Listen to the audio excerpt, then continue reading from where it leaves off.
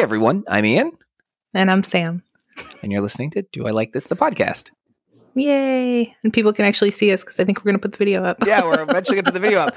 And that third wonderful person you see with us is our friend Tom Downey. Tom, thank you for joining us. I'm saying that like we haven't been talking for 10 to 15 minutes already. Right. Yeah. Very happy to be here. Great to see you both. So glad to have you.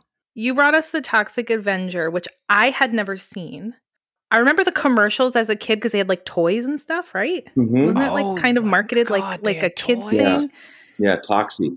I think they had a cartoon, They did. right? All of that They was did. very familiar to me. The movie was not. The movie was 1984, right?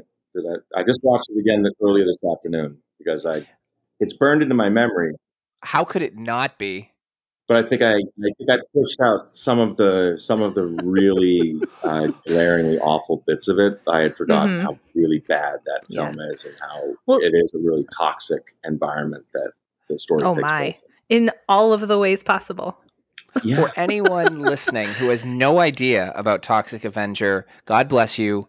Pretend it doesn't exist. But if you want a little idea of what we're about to talk about, here's the IMDb tagline. It says, Traumaville has a monstrous new hero. The Toxic Avenger is born when meek mop boy Melvin falls into a vat of toxic waste. Now evildoers will have a lot to lose. I mean, yeah, that's definitely parts of the movie. Yeah. So my question was, so you brought this to us, and I want to know like your first experience with it, what you remembered before you watched it earlier today, like why the impact, all that fun stuff. Well, 1984, I was 15, and it came out in theaters, and we saw a preview for it, me and my friends, and I don't think we actually went to go see it in the theater. I think we had seen like Darkman. It came out around the same time, and we knew that was more of a serious, scary movie, monster movie type thing. And Toxic Avenger just looked ridiculous. But then it showed up on Cinemax. Of course. And we would have late night hangouts, and we would watch Toxic Avenger. We would look on the schedule and see when it was coming up just to watch. We watched it once, and it was so ridiculous, especially for teenage boys in the 80s. All of that language was permissible. Yep. All of the bare breasts were permissible, especially if you're 15, 16. Of course. I think it's absolutely hysterical. And the way it was presented was so lowbrow and just dumb.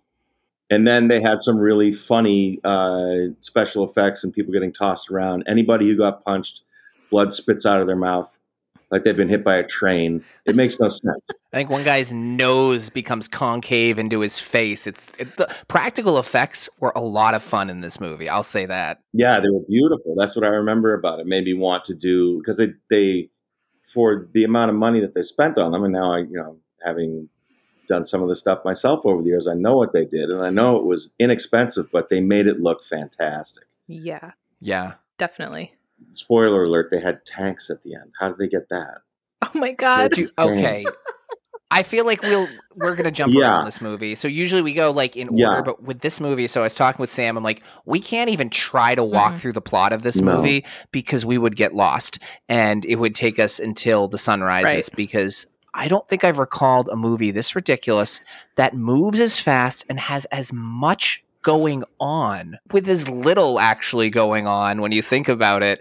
That I've seen in who knows how long. That ending, they have tanks, they have the National Guard, they have like 500 extras out of nowhere. They got a lot of people showed up for that. I'm wondering how they were all paid, or were they all just a PB&J and credit? I feel like that was probably more likely, right? I don't know. I mean, I honestly I don't understand. I forgot about the plot line where the people from the gym, the two couples. What was it? Bozo and Slug. Bozo and Slug. Oh my God. They were the names in this movie. Really, really bad. Like Slug actually was a better actor than Bozo.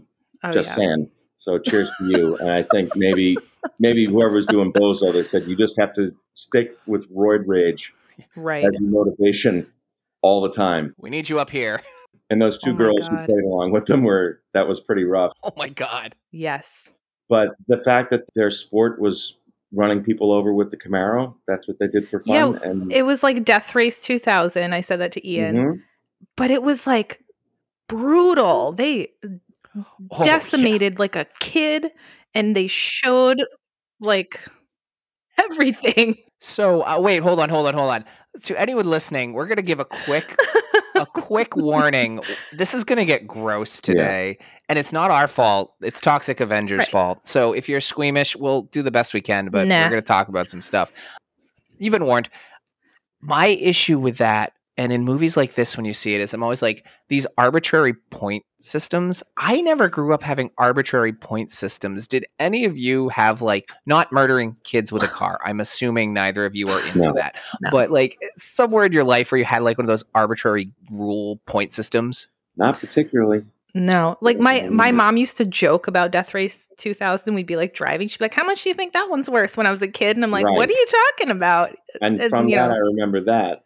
Right. You know, if you get them on the sidewalk, you know, it's extra points because you got to jump up and there's a skill level involved. So bizarre. It was so bizarre. And then, like, they were mean to Melvin when he was in his nerdy phase, like, just pissed because he was mopping the floor and, like, screaming at him and just being horrible. And I'm like, these people are the absolute worst. And how did all four of them find each other? That's my question. You mean the whole gym full of people find each other? There's a lot of people for a gym. Yeah, that was a very unhealthy health club. Everything was very gross. It was real gross in there. Wait a minute. Are you telling me that guys in just Speedos working out in a health club is not proper etiquette, even pre-COVID? Well, and then everybody doing drugs constantly. Oh my God, and so many drugs. I don't know how they got Jack Daniels and Budweiser cleared for the film. That was interesting. Yeah. Somebody must have made a phone call. Well, knowing Lloyd Kaufman, who runs Troma Studio, I'm doubting they got those cleared for the film. No, and then when it started making money, I'm sure they had to hand somebody a check. But oh yeah, that was just nuts. But really, that's what people kind of sort of looked like in the 80s, unfortunately. Tom, we're going to pull on your actual experience quite a bit talking about this movie. I want to just go back to Bozo and Sludge for a minute. Slug, meh, sure. At least it wasn't Knuckles and Nipples, who are two of the guys in the alleyway later, which I found out were their names. So, yeah. Wow. So, was it Slug? Yeah. Was he the one who was up here, like, losing his mind? Like, Julia, you're stressing me. No, that was Bozo. Bozo was always stressed, and Slug was the guy who wanted to go to church after murdering people in the car. Yes. In your experience, you've been through a plethora of films. We talked about that in the interview prior. Have you ever had someone who's had to have a role kind of like on that level where they're so one note, so above and beyond? And when it's filming, do you think they're like, this is exactly what we want? Or does anyone go, maybe rein that in a little? Oh, it's happened for sure. I'm not going to name any names, but people go on the wrong tack. I remember there was actually a film I had to step into a role after two people bailed out. The Possession of Gail Bowers, the exorcism movie I did with the Asylum. They had two older actors bail out that were age appropriate for if you're going to do a ripoff of The Exorcist. But they both got paying gigs, so they left. And I was already doing art department. Yeah. So I was already doing art department for them. And they're like, Tom, sorry, do you want to be the priest? And I'm like, yeah, you should have just done that in the first place. And I was cast, and then they said, no, we use Tom and everything. I'm like, well, yeah, why wouldn't you? But agree. So I had to be the priest, and I didn't know. The first day it was like, okay, you're up, and I didn't know what kind of voice or what I was going to be doing with it. And my friend Lee Scott, who you spoke to, there was a scene where I'm at the door and I'm about to go in and start the first exorcism. Was the first scene that I shot in this new character, which I kind of given up on it. Like, oh, it kind of sucks that they didn't cast me in this because it was going to be a lot of fun. And whatever, guys, I don't want to be a blind priest anyway. Now I'm the blind priest and I don't know what to do with it. And Lee came out after like one take and he's like, it's feeling a little forced. I said, yeah, I know. And I was like, I'll fix it. And then I toned it down and went another way in my head, and I kind of made him like a walking tall kind of a priest, kind of like a Clint Eastwood. You know, okay. I was going more like Thornbirds, which is a mini series from the 80s that I don't think either of you know about, with Richard Chamberlain as a priest who falls in love with a woman and all this chaste bullshit. But it was Richard Chamberlain, and I was kind of channeling this old-timey type actor now. He would hate to hear that because he's not that old. But I was going more Victorian with the deal, and it made no sense. But that's what my first thing was. Okay, I'm a blind priest who's been dealing with all these demons, and so you're going to be kind of an oddball. I was like, well, why don't you make him like a Dirty Harry instead? And that was the review I got. The best review from that was Dirty Harry meets The Exorcist. Possession to Give. Tom Downey's great. I'm like, oh, it worked. Oh, I'm gonna have to watch that one now. Okay. I'd watch that movie based on that review. Yeah, it's a good looking movie. I'll tell you that. Steve Parker, the guy who shot with a lot. You probably heard about him from Lee Scott. But with the amount of money we had and equipment, he always made things look beautiful. So it was a good looking picture. I'll tell you that. And we crushed a priest's head with an end table, kind of like the boy who gets his head run over by the car. Right. Oh my God. He should have just played dead. Right? Exactly. You know they're going to come back. That's all I kept thinking. Mm-hmm. Haven't you seen movies like this? I don't think anybody's ever seen a movie like that. No. Well, so I was going to say, that's a nice segue into Tromaville itself hasn't seen many rules of normal life. This place is fascinating. Yeah. It's wacky. Well, it's just a dumping ground, and they don't know where to dump their toxic waste, but they welcome it. So at one point, they say they're moving it away from the drinking reservoir to the stream or the river or whatever it is. Or no, so they had like beachside where Toxie ends up setting up shop with the waste. They're like, oh, it's a special beach. We need to develop that land. Let's put it 200 feet from the drinking water, which would be the Hudson River. I think so, because it was New York City. So and he's looking across. At the Twin Towers, so he's in Jersey, and that's the Hudson side. Mm-hmm. And so Jersey, just like that was the joke back in the day that it was a dump. I mean, it's still kind of the joke now. Kind of the joke. Well, I've seen Union City, so hey, shout out. So that was back in the 90s when I lived in New York. There were sections of where you just get over the George Washington Bridge and you just want to keep going. Oh, it just smelled so bad. It was rough. It was rough. But yeah, it was. I forgot that it opens and it has shots in New York City, and it was great to see the Twin Towers and all that kind of stuff that kind of gets you right in your heart. And you go, oh, but then this movie is so dumb. I know. So painful. I didn't realize what this was. Like, I had no clue. I thought that it was sort of like, I knew it was like a superhero type thing. I didn't realize. At first, I said to Ian, I don't think it's supposed to be a comedy. But then as time went on, it was obviously supposed to be a comedy. But from the beginning, it didn't feel that way. So I was totally thrown off. I'm like, what the fuck is this? What is this? And then once I kind of was like, all right, I'm just going to ride this wave, then it became more enjoyable to watch for me. Yeah, it was. I was waiting. I was like, how long does it take before he falls into the toxic sludge? Because it's really painful.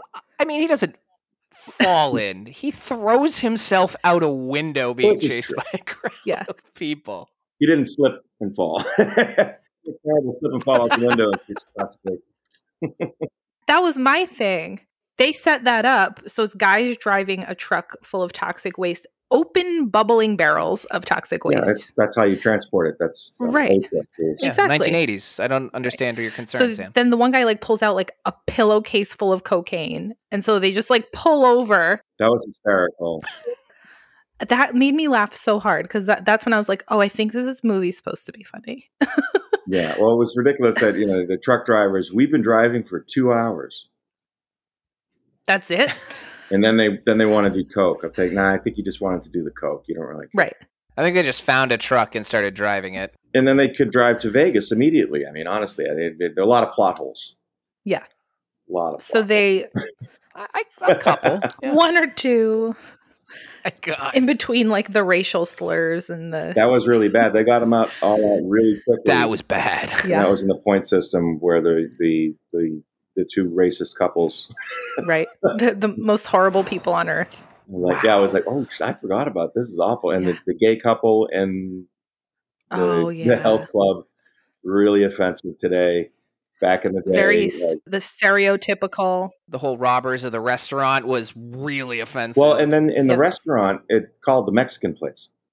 And it's got samurai swords on the wall. Well, yeah. Yeah, real weird. I mean, hey, I've seen some weird decor. I actually worked in a Mexican restaurant for a couple of years. We had some weird decor, but we didn't have any samurai swords. And actual samurai, like you could hurt people with. Yeah, you can unsheathe them. They're not just like demonstrations or like, replicas. That was a fun stunt sequence, though. Mm-hmm. Those guys actually looked like they had some kind of training and not just, flat. So the one guy with the face paint, I recognized him. So he's been in so many movies as like a bad guy, a thug, whatever. Ian, he was in that movie Class of 1999. He was one of the robot teachers.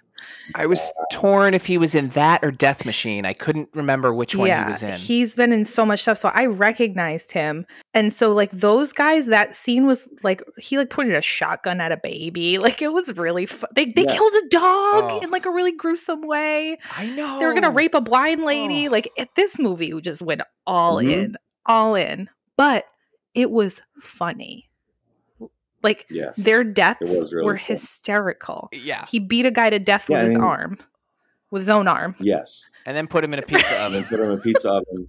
And as you do. At the Mexican and then the cops they turned the one guy into a strawberry milkshake. That was my favorite. Try the other guy's hands off. The third one was the most painful to me because I worked as a fry cook for a while. Mm-hmm. And anytime you got like the tiniest bit of hot oil, it was brutal. Watching that. Mm-hmm. Molten. Yeah, no thank you. Hands in there, no thank you. Horrifying. Yeah. Although I was kind of curious how that killed him. I mean, it hurts real bad. Shock. Yeah. Shock, maybe? Yeah. Hurts real bad. My body's done. That's enough. So the other thing about this movie, there are so many of those like silly one-liners. You're stressing me, Julie. Well, I'm talking about like the mom, like when Melvin turns or whatever, and he's in his room, like, rah, his mom's like, Melvin must be going through puberty. Ridiculous. And I mean, when she's standing outside the door, and he's moaning and groaning, and they kind of just like telegraph that joke is coming. Like she's either going to say, "Oh, he must have found a magazine," or something, right? And that terrible police chief guy who was just like the ripoff of Mel Brooks' Young Frankenstein. Yeah. Like with the German accent. The Nazi tendencies. God, it was so like, oh my God, you're just ripping off like really good comedy from other things, and you're ruining it. The movie doesn't do subtle. We'll go out there and say that. Not at all. Oh my God. I think the best thing that's not subtle is how it goes from Melvin to the Toxic Avenger, like when he transforms, and the voice change was so hysterical. I could not stop laughing because first he went from like a guy who was kind of came across as like special needs, and he had like this weird high pitched kind of voice, which was its own other thing, to this guy who's like this smooth sort of like, hey there, how you doing, like deep voice. Everything's okay. Every scene where he spoke, I could not stop laughing. It was so funny. Well, I love how you almost never see his mouth move when his voice is occurring. That was delightful to me. Yeah, I think they didn't figure that out until later in the edit. Right. And they came back around to that. But he had a voice like a 1970s DJ. Yes. And Tonight on the Quiet Storm. Oh, it's Shalimar. It was beautiful and hilarious. Oh God, it was great. And then his outfit. So before Melvin jumped out the window, they dressed him in a tutu and they like humiliated him by making him like make out with a sheep or whatever. I think my favorite part of his outfit is that the charred tutu is around his waist. Yes. Mm-hmm. And at first I'm like, what is that? And I was like, oh my God, it's the tutu. And I love it. It's the tutu. It survived. Oh, it's so good. And I don't know where he got the boots, but they evolved as he continued, through the film. The boots just got jazzier. Yeah. And they look like something from if you went to the Sunken Galleon or some pirate-themed restaurant. his boots just got like crazier and crazier. By the end, they were their own character. Oh, God. And he started off with like red high tops. Mm-hmm. I noticed these things. There were so many little things. Yeah. Oh yeah, like you could spend an hour talking about how they got 400 people to pull that prank because he accidentally, put the what did he do that even made them want to get revenge on him?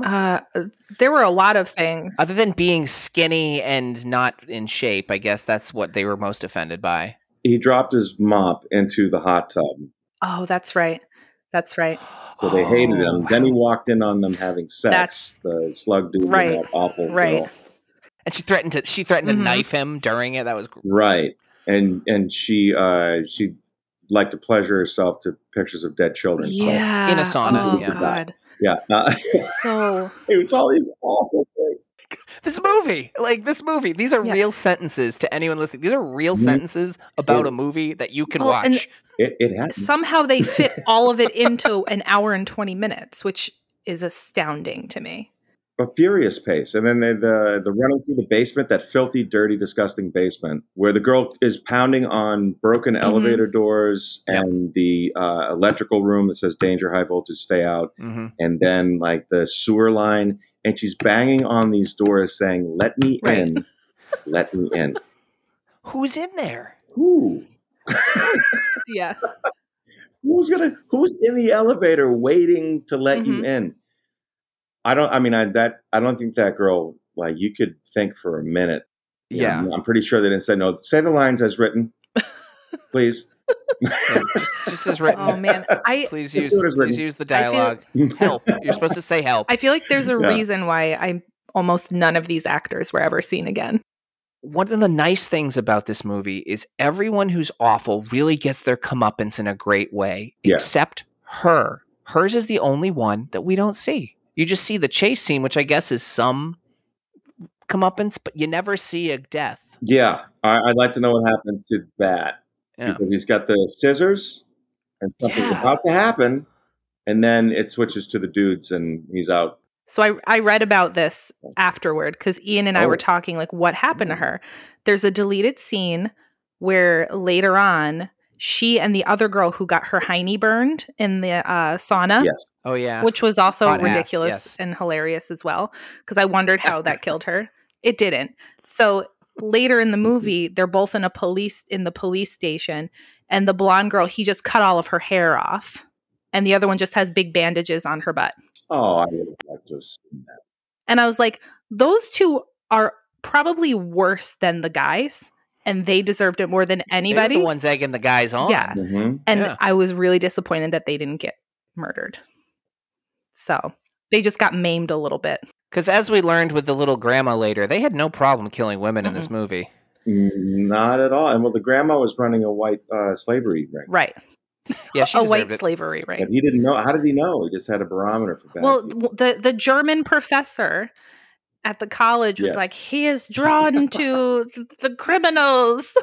I guess. No, he was at a press briefing, although it looked like a college. I don't know. He had a blackboard. That was, they had the drawing of the brain with the drawing of his head. Parts, man. And the brain was maybe like, this big inside the skull. I was like, this is genius. Right. And his eye was like up here and one down here. Mm-hmm. Like Sloth. Oh my God. Yeah. They pulled out every kind of trope and character that you could find, and they found a way to get him in this movie. They had the mob with the mayor and his whole little gang, and the mayor just topless eating banquet subs. Yes, constantly. In the gym. Getting massaged. Constantly. Getting massaged. Best life. He's living his best life. And they were massaging like his stomach rolls, which was confusing to me. Like, why wouldn't digestion? That's for digestion. There you go. Right. He's on his side getting his fat massaged. I first, when they first showed it, because he hadn't been a character yet, I thought it was like, were they torturing this guy in the gym? Because this gym is a horrible place if you're not already in shape. Definitely. Well, they had everyone jumping around doing the aerobics, and then the one girl that's got a bag of chips and she's eating. Right. I'm like, I respect her hustle. So just cliched and perfect. It was a perfectly bad film, but like I said, unfortunately, it was incredibly like disturbing to see how just what a toxic environment like that was acceptable back then. So I was going to ask you, we were babies in the 80s. You're just slightly older than us. So we always talk about when we watch movies that have like ridiculously offensive, anachronistic shit. We're like, okay, you have to think about it in the context of the time period. So people here are saying the R word, because I hate that word. Oh. For people who don't know, that's retard. I hate it. So they drop that a lot. Some racial slurs that, you know, have never really been cool, but back then it was just like easier to kind of like pepper them in or whatever. Yeah.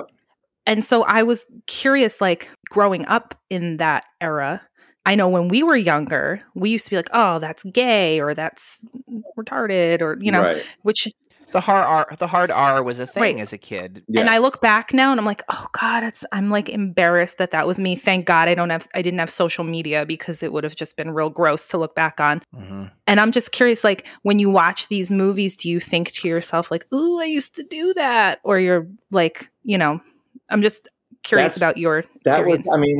That was the way that we talked. And you know, we used it against each other and to be funny and just kind of not realizing that this can be, you know, pretty damaging stuff. When you're a kid, you don't think about those things. You just think about what's funny. And it's funny, like I would think of like an Eddie Murphy in Delirious or Raw. Right.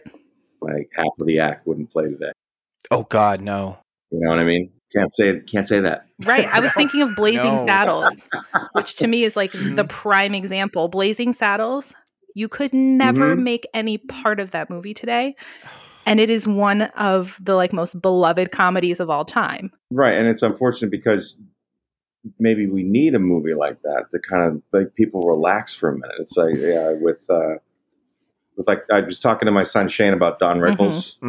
Because he discovered a bunch of stuff on YouTube, and I love Don Rickles, and I actually got to meet him once. He's a really nice guy. I escorted him and his wife to their car from a restaurant that I was at visiting with some friends here in Hollywood, and people weren't getting out of Mr. Rickles and his wife Barbara's way, and I couldn't believe it. So I just kind of got over, and I had already been introduced to him, and I said, "May I escort you to your car?" And he's like, "Oh, hello, son." So I gave my arm to his wife, and I kind of brought them up to their car. They had a driver, and I didn't really get to talk to him, but I got to listen to him talk that night. And I got his wife into her side, him into his. He put his hand on my arm and said, "Son, you're very kind," which led me to believe immediately that he did not like me. I didn't get into it. Yep. But yeah, it's but the Don Rickles sense of humor. He was a very sweet man, but the way he would make fun of everyone equally and just go after people and say all these horrible things, and it was all done in a different spirit, more of the Mel Brooks spirit. Than, they were just being malicious and foolish and Toxic Avenger, and of course that was a lot of the movies, like so many like other dumb ski movies, that Ski Academy and all that dumb crap. Like they were all trying to be like take like a Fast Times at Ridgemont High or Valley Girl type movie. The Fast Times was straight up comedy. Valley Girl was a love story, and they were trying to take that feel and that vibe of those really good movies and then say, oh, we're going to make a surfing movie, but make it like Fast Times. Or we're going to make a ski movie, but make it like a Valley. And they would blow it on so many levels. And there's so much crap out there. But I think Toxic Avenger is one of the best examples of a really crappy movie from that time period that pretty much holds up because the furious pace of the film. And it doesn't let up until the end. That driving metronome of action, scene is what saves this because you almost don't have time to stop and think about how horrible things are because you're on to the next horrible thing. You don't have time to process like, wait, was that a trans person? Did they just rape a blind woman? Yes. Oh, wait, his arm's missing. Okay, we're on to this now. Yeah. We're on to that now. Yeah. It was a lot. And it just steamrolls. It just plows through. I remember it being ridiculous, fun, and we almost never watched it like all the way through after the first time with me and my buddies, Phil and Greg and Mike. Shout out to my high school friends. But we would we would smoke out a little bit. That probably helped make it more palatable. This movie is made for that. Yep. Yeah, this film wants a doobie. I'll tell you that. Oh my God. Or two. Or a pillow full of cocaine. Yeah. Right. Oh man. A pillow full of coke. The way I came around to it, because it's so challenging watching movies out of their time because of how far we've come in 3 decades. You know, in my lifetime, how much things have changed in our awareness and sensitivity to other humans' feelings, and just, you know, not just grouping people into groups. And I kind of had to set that aside and go, all right, I'm going to watch this for its time. And I hate the fact that I really wasn't bored. I was entertained by this movie. It was not unwatchable. It was acceptable. Yes, yes, that is the right word. Now it's nostalgic. There were many films that came out back then that were acceptable, and then there are some that were exceptional. I remember when I saw Fright Night. Oh yeah. Oh, I love Fright Night. I love that. That was a good, funny horror movie. Yeah. And then there was a film called The Serpent and the Rainbow. Mm-hmm. I've seen that. Yeah, that I went and saw that in a theater with my brother-in-law Tom, and he's not really a fan of horror movies at all, which is kind of funny. Like my brother-in-law Bob either, but we went and checked it out because we saw a really cool trailer for it, and it was not supposed to be as scary as it was, but it was. And he was like, "I hated that." I loved it. But yeah, The Serpent and the Rainbow was great with what is it? Jeff Pullman? Is it Bill Pullman? Is it Bill Pullman? Jeff. Right? Yes. Bill Pullman, yeah. Right. And it was really, really cool. And then you had like in the same time frame, you had like Toxic Avenger stuff coming out. So I hope that, you know, in 30 or 40 years, people will say, well, you know, there were films like The Departed that were coming out, but then, you know, there was also that film Axe Giant, The Wrath of Paul Bunyan, with that guy Tom Downey. You know, it's like you either got DiCaprio or you got Downey. Like you had choices back then, and now all they make are good films. That's the future. Axe Giant is fun. All right, I will still die on the hill that I enjoyed Axe Giant because it moves. Like it didn't slow down too much, and that truly is the secret of the B movie genre: is don't get bogged down in what bothers Sam, which is unnecessary love stories, or just endless scenes of like exposition. You know, if you need that much exposition, this B movie's not working so well. Right, or like this movie, like throw in a bunch of tanks at the end. And which is amazing.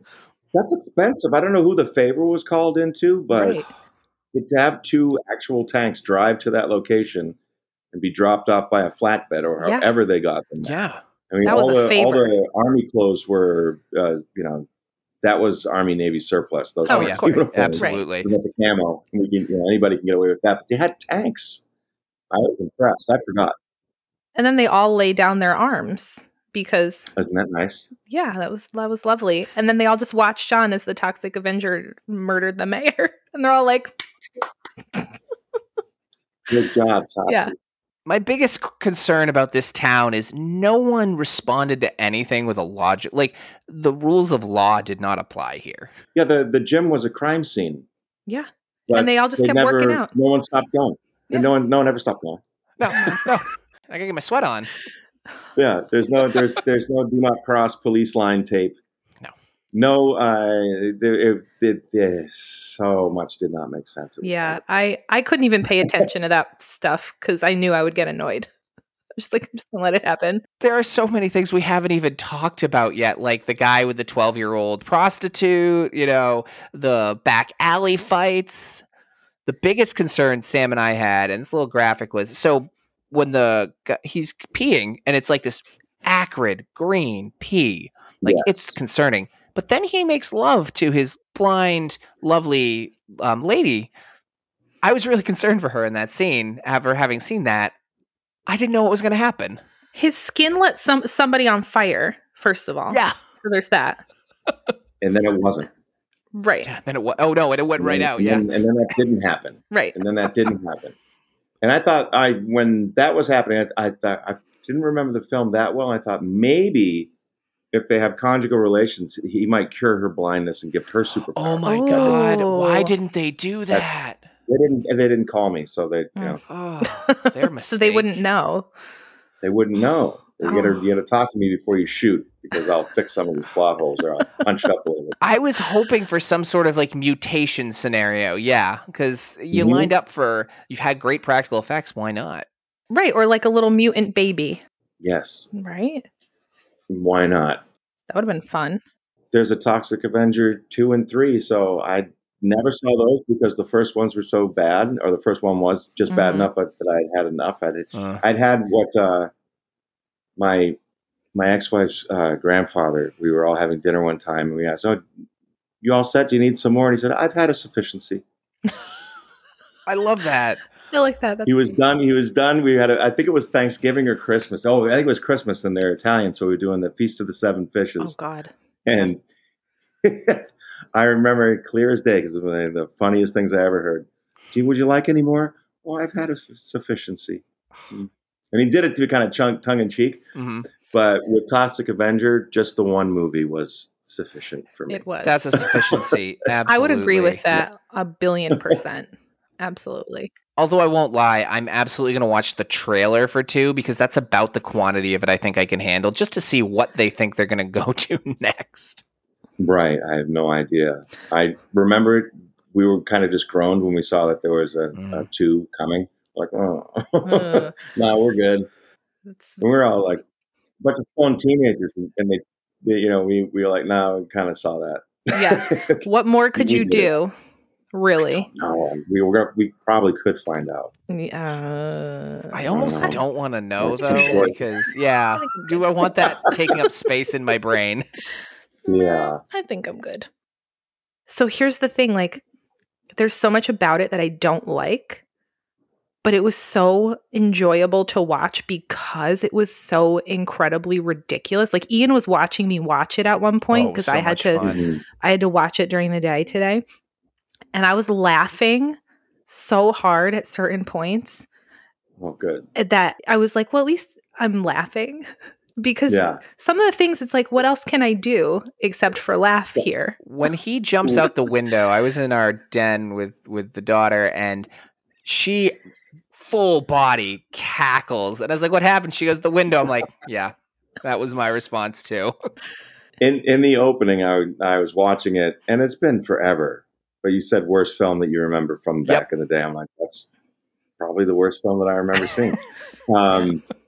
And it still wins. Yeah. There's a reason. But watching the first 20 minutes, I was concerned for you both. I'm like, oh my God, what have I done? My God, what have I? I can relate. I feel that feeling every time I send a movie to my wife. I'm like, this is the one she leaves me. Yep, this is going to be the one. Damn, you're a good sport. She really is. I try. And she's doing it pregnant too. Like, like everything makes me want to puke, but this movie didn't. So it's okay. Probably the right time to watch this then, because you're already on edge.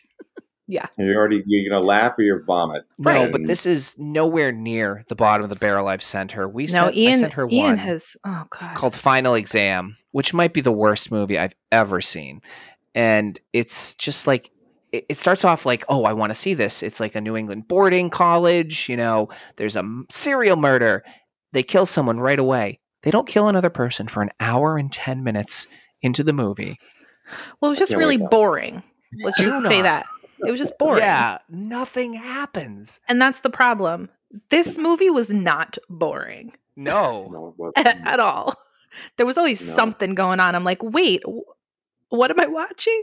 What's happening? So that's a good thing. So, Tom, my question for you, with your experience in the industry, what do you think this script looked like before shooting, if they had one? I think they had the idea for it. May not have been set in a who knows? I think they probably had the idea that toxic waste and nuclear power and all that stuff was a big concern back in the day. Mm-hmm. Well, this is right after near Long Island, right? Yeah. Mm-hmm. Yeah, and I think they said, "Oh, we'll have someone get his superpowers." It was based on a story written by one of the producers. I don't think it was the guy who directed it, but one of the producers wrote a little story about a guy who gets superpowers from toxic waste. And I think with the budget at that level, you just have to write around what you've got. Makes sense. That's it.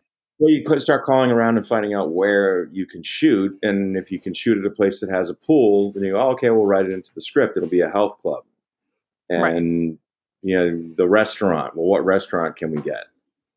All right, so now it's going to be the Mexican place. And it looks like they just made that sign themselves, which is awesome. Oh, yeah. Stuff like that. And then they had the guys driving the toxic waste with one of those, it was like one of those old like ice cream parlor signs. It's like a vacuum like press sign that had like government toxic waste thing. Yes. And it was black and white. And it looked like you could snap it in half over your knee. And it was just strapped to the front of the truck. Like all these little like super cheap ways to get things done. And then just leaning the signs for the toxic waste dump against a pile of trash. Didn't even try to post it. Oh, just man. Leaning this here, and it was just like all thrown together. And that makes me think that they had a very loose idea. I think that they definitely wanted to have the Frankenstein tie-in where, he throws the blind, like the girl in the well and the blind man and all that. They kind of put it all in together as one. Right. And she thinks he's beautiful because he has a beautiful spirit. And of course, she can't see him, so she screams and run away. But I think that was an element. He's going to save this girl. She has to be blind, and she has to be a doofus. Right. And we have to do all of that, slapstick stuff and hit him in the nuts as often as possible. Oh, my God. Which was it was all this stuff that was just like so easy and like the lowest hanging on the ground rotten fruit. Yeah. Yeah, I was going to say, these fruit fell off the tree weeks ago. Yeah. Oh, yeah, exactly. They're the ones when I take my daughter to our pick your own farm. I'm like, no. You want to pick the ones off the bush. Yeah. Not the ones in the ground with the worms in. Right. But it just chugged along and did its thing. And it was just like, wow, to see it again. I can't believe that we thought it was really that funny. We did. We're a bunch of dumb kids. What do you know? The things I liked when I was a 15, 16-year-old guy, oh, man, my sense of humor was not what we would call refined. Right. It had everything. It had boobs. It had cursing. It had violence and some comedic elements. And I it was think kind of short. Right. And that's kind of all you need, especially as a teenage boy, in my experience anyway. They definitely tried. I don't know what the actual shooting script could have looked like, because it looks like they just had to go with, we got to write this script around the locations that we have and just take it from there. Because that's what you do when you ain't got no money, and you make something out of nothing. Well, because I thought back on the film. I watched it last night. So Sam watched it today like you. So you guys have had a little less time to ruminate on this rewatching or first watching. What was I supposed to take from this? I guess maybe I'm thinking too much of what they were attempting to do. I think, as usual, that you are. That's my problem.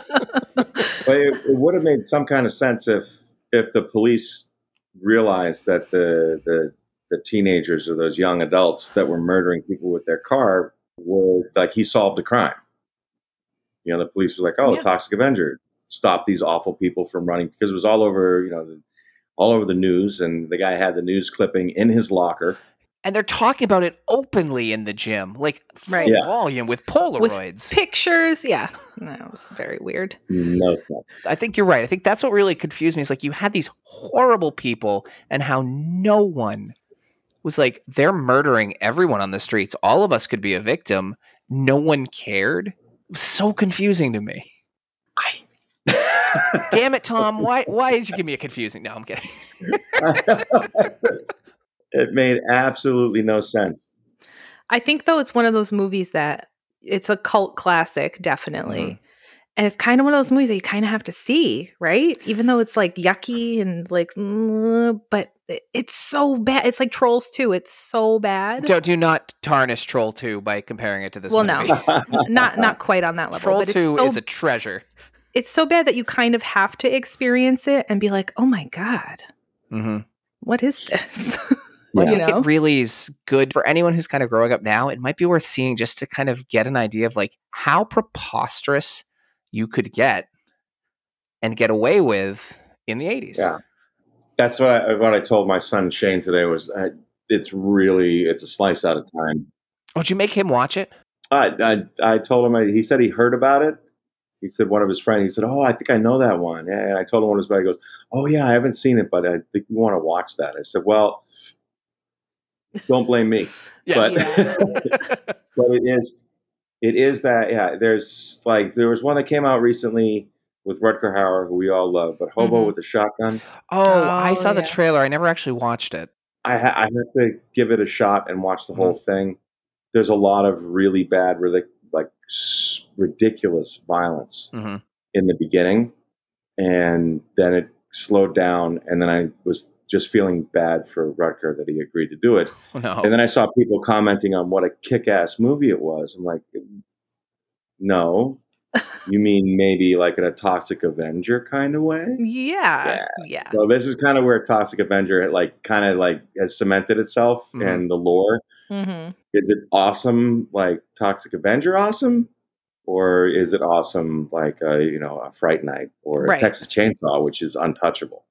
Like there's a very few films that have come around. The Saw series had a couple of fun things that were in there, but even that I was like, this is long and plodding and boring. Yeah. Sorry guys. If you'd have to stitch all those movies together to make one good one for me. Yeah. On a related note, so because it's the thing, what is a best horror movie you think you've seen in a while that you weren't in? I'll give you that out. Thank you. To get us away from Toxic Avenger.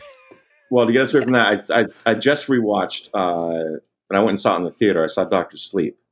Oh, I wanted to see that. Which is kind of easy to go for that. And that was kind of, there's a lot going in there and it makes you jump. And then it was also cerebral, so that was fun. And a very fun movie that I didn't go to the theater to see was Freaky with Catherine Bigelow.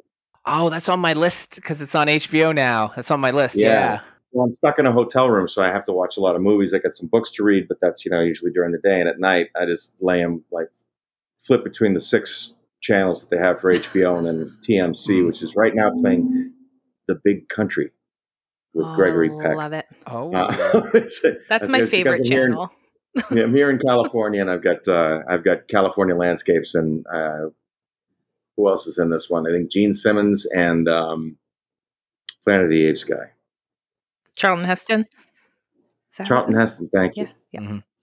And they're all mean to each other, and they argue about land. But anyway, so this movie's like 1 million hours long, but it's really pretty to look at. Yeah. But there was one film I saw in the theaters in the last decade that stuck with me. That was actually a fun horror movie, and I'm pretty sure it's My Bloody Valentine, the one about the miner that comes and kills everybody, chases everyone around in 3D. Yeah, it's the 3D remake of the 70s version. Yeah. Yes.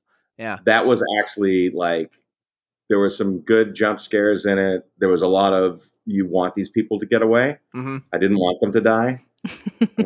Run. Yeah. It's funny you say that because I had a horrible experience recently with a movie. I, because of my B-movie love, missed a lot of the late 90s, early 2000s mainstream horrors because I was too busy Finding You and watching all these other movies that were more under the radar because that was just my jam. I went and finally saw House of Thousand Corpses, and I hated it. I hated it so much. Yeah. I hated it so much. I wanted them to get away. Rainn Wilson's character is so likable, and I just I understand. So Sam was talking to me about it because she saw it I just also saw Blair Witch, the original, for the first time this year. So I'm way catching up on things way too late. And Sam's kind of explaining to me, hey, this was their actual cultural impact at the time. I'm like, okay. Yeah, I have a story about that one for you too. Go ahead. I guess for me, the thing I can't stand in horror is I can't stand when bad guys win just to have bad guys win. And when I think there's such value in such unlikable characters, either getting their comeuppance or getting some sort of knocked down a peg. Whereas in House of Thousand Corpses, they just walked over everything. And it just bothered me so much. Sam got me the next day. I'm like, I'm so upset about this. Yeah. Chris Hardwick, who's in that, his nerd show. Yeah. Talking Dead and all that Jim Jam. He used to come into the bar, and he's friends from back in the day with Lee Scott as well. Oh. And he would come in and tell us this story, that story. And then he got that, and he was like, I just did the most insane film ever. and then I saw it and I was like, this is just gross to be gross. Yeah, absolutely. That's what Rob Zombie does sometimes. He skips the story and goes right for like disgusting shock value. Yeah. And he'd probably say, yeah, you're right. Because that's what he likes, I think, and that's fine. But I agree with you. It was just not the one, man. And everyone's like, oh, you got to see this. It's so badass. I'm like, no, it's not. It's like just modern day exploitation film, which it is. I'm not a fan of that genre at all, but I appreciate the movie for what it was in the time that it took place. There's only one or two exploitation. The original Last House on the Left, I thought was really brutal, but I understood what they were doing. Horrible. With this one, it was just it disturbed me. It stayed with me. That's a movie that disturbed me. Like a Clockwork Orange. Oh yeah. That and the original I Spit on Your Grave, like really did some damage both of those mentally. Movies, Last House and I Spit on Your Grave, I've seen once. I will never watch again. I don't need to watch it again. They were horrifying. Horrifying. That was it. Yeah. I went and saw, going back to the Blair Witch. So I went and saw that in a theater with my then wife, Christine.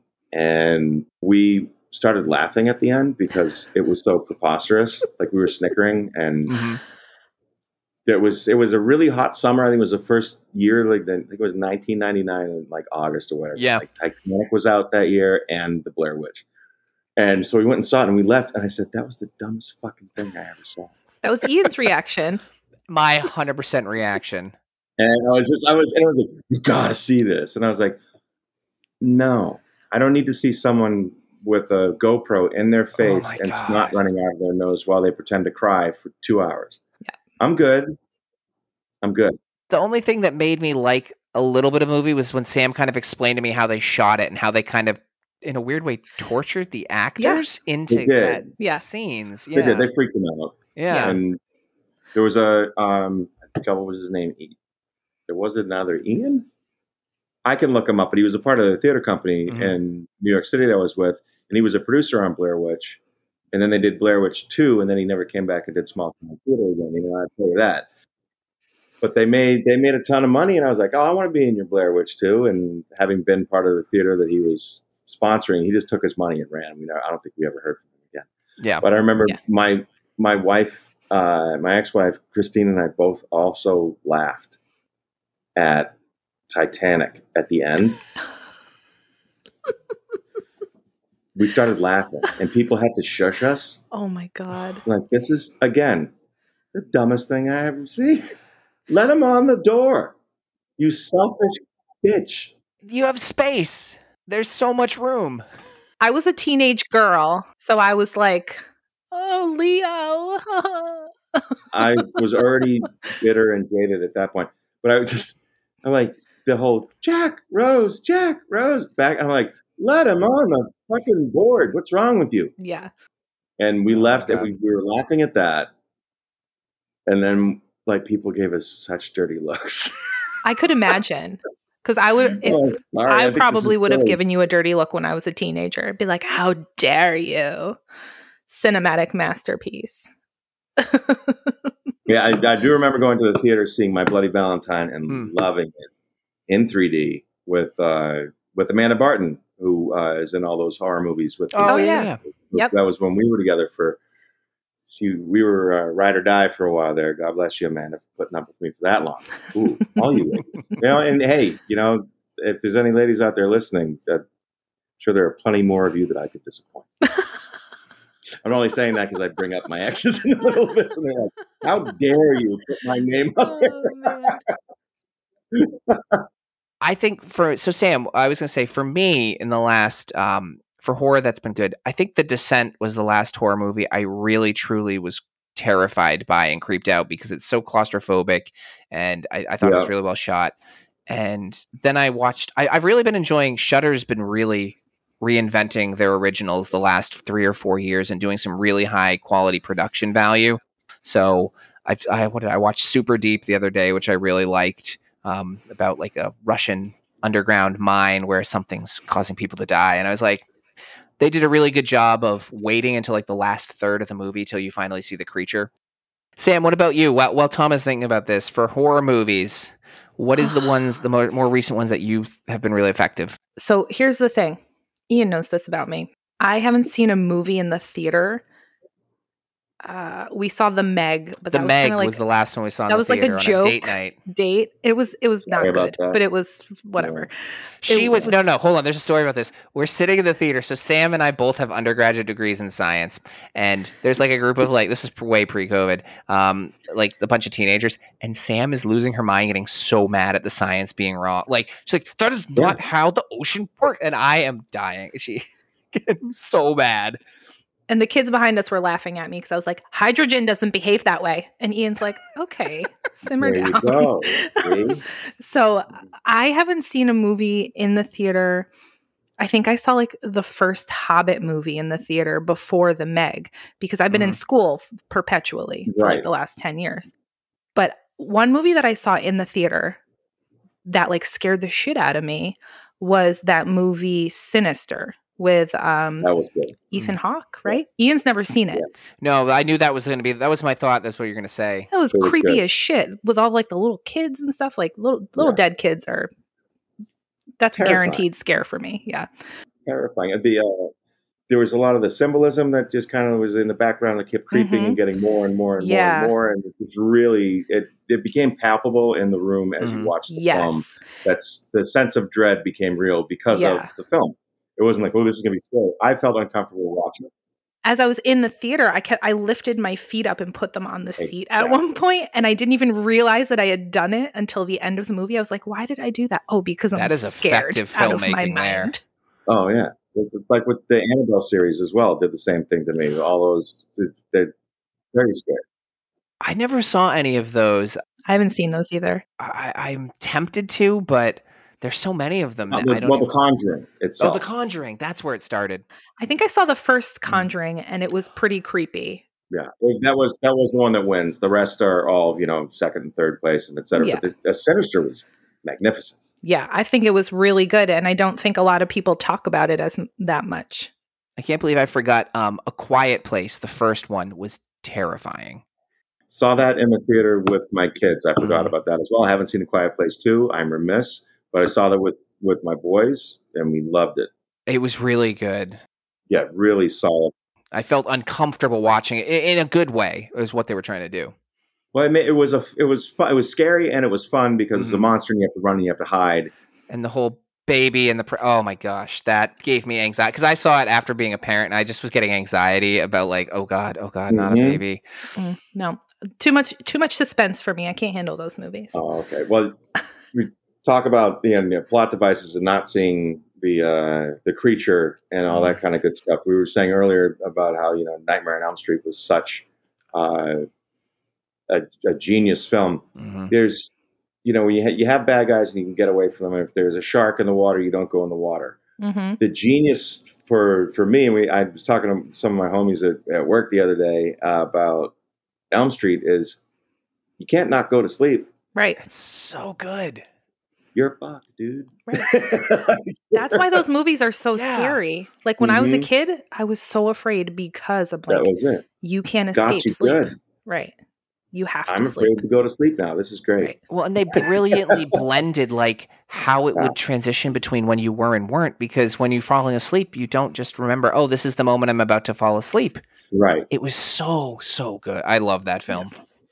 Yeah. Definitely.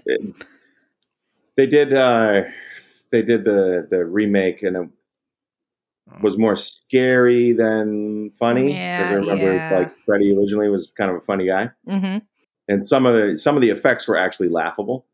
Yeah. His skin, the way they did his whole, it was just not. It didn't work. I love the actor who played him, like Jackie Earle Haley. I think he's so good.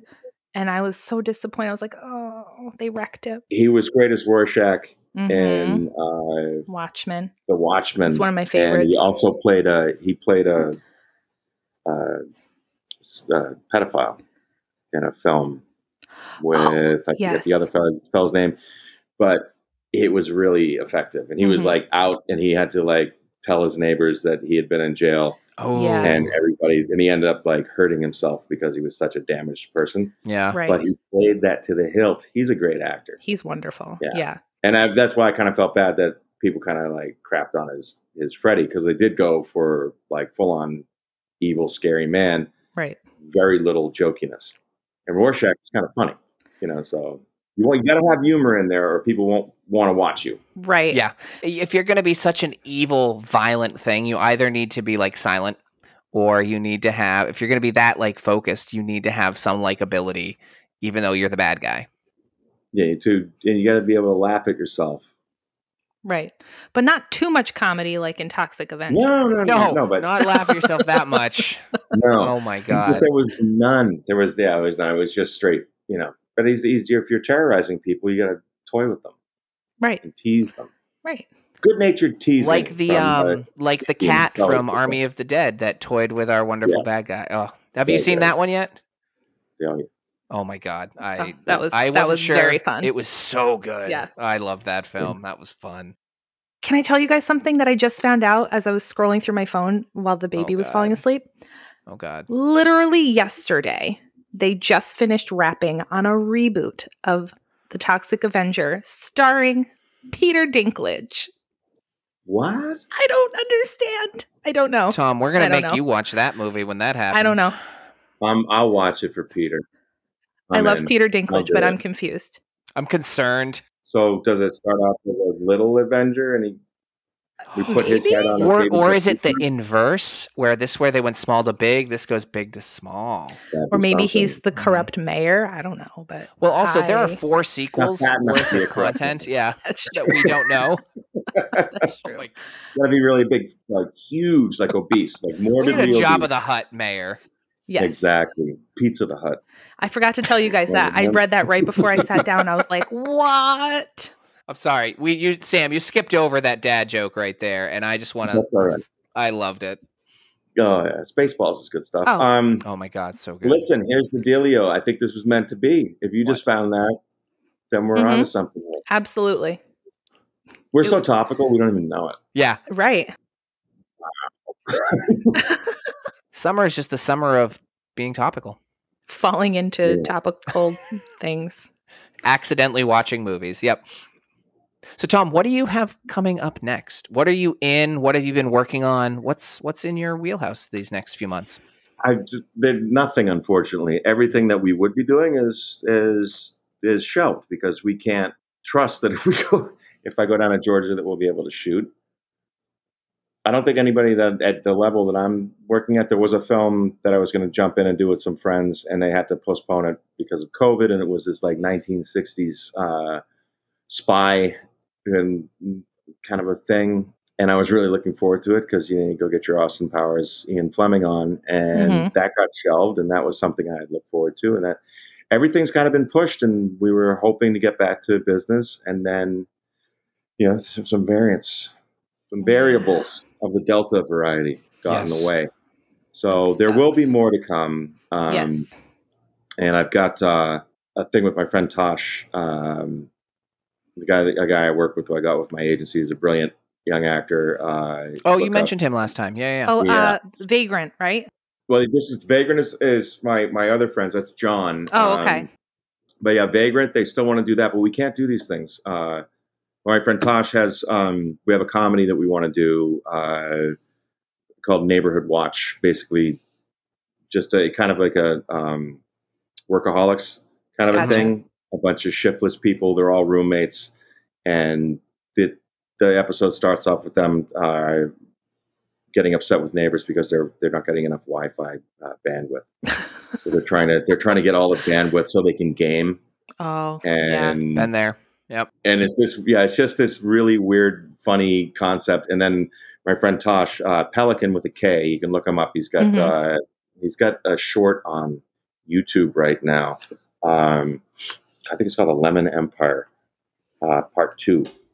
But he did this really, really funny short by himself and some friends. And he did the Lemon Empire, I think it was called. And I'm going to look it up right now. But he and I want to shoot this thing by ourselves again. If it works out, we'll have our own proof of concept for a series. I still need you to shoot that awesome idea of the small town, like NPR station comedy. Oh, the NoHo Radio. I love that idea. I'm going to talk to Chris tomorrow, actually, Chris Freeman. And you guys should talk with him because he actually was an assistant to Tim Burton. Oh, wow. Ooh, I love Tim Burton. Worked for Michael Bay, and so he had some interesting jobs. He worked on Alice in Wonderland on the production side and was just like more than a gopher or, more than an assistant. He was really getting in the mix. Yeah, he's got some really interesting stories. But The Rise and Fall of the Lemon Empire is a ridiculous short that my friend Tosh made. And it's a good example of the kind of comedy we're going to be going for. But yeah, it really is too bad that NoHo Radio didn't get made. There's still time. We had interest. CAA said, give us, they tell you to do a Bible and you do your first 10 episodes in outline. And then, so we collaborated. We wrote a bunch of stuff for that, got cooking, and then everybody kind of got their focus pulled in other areas.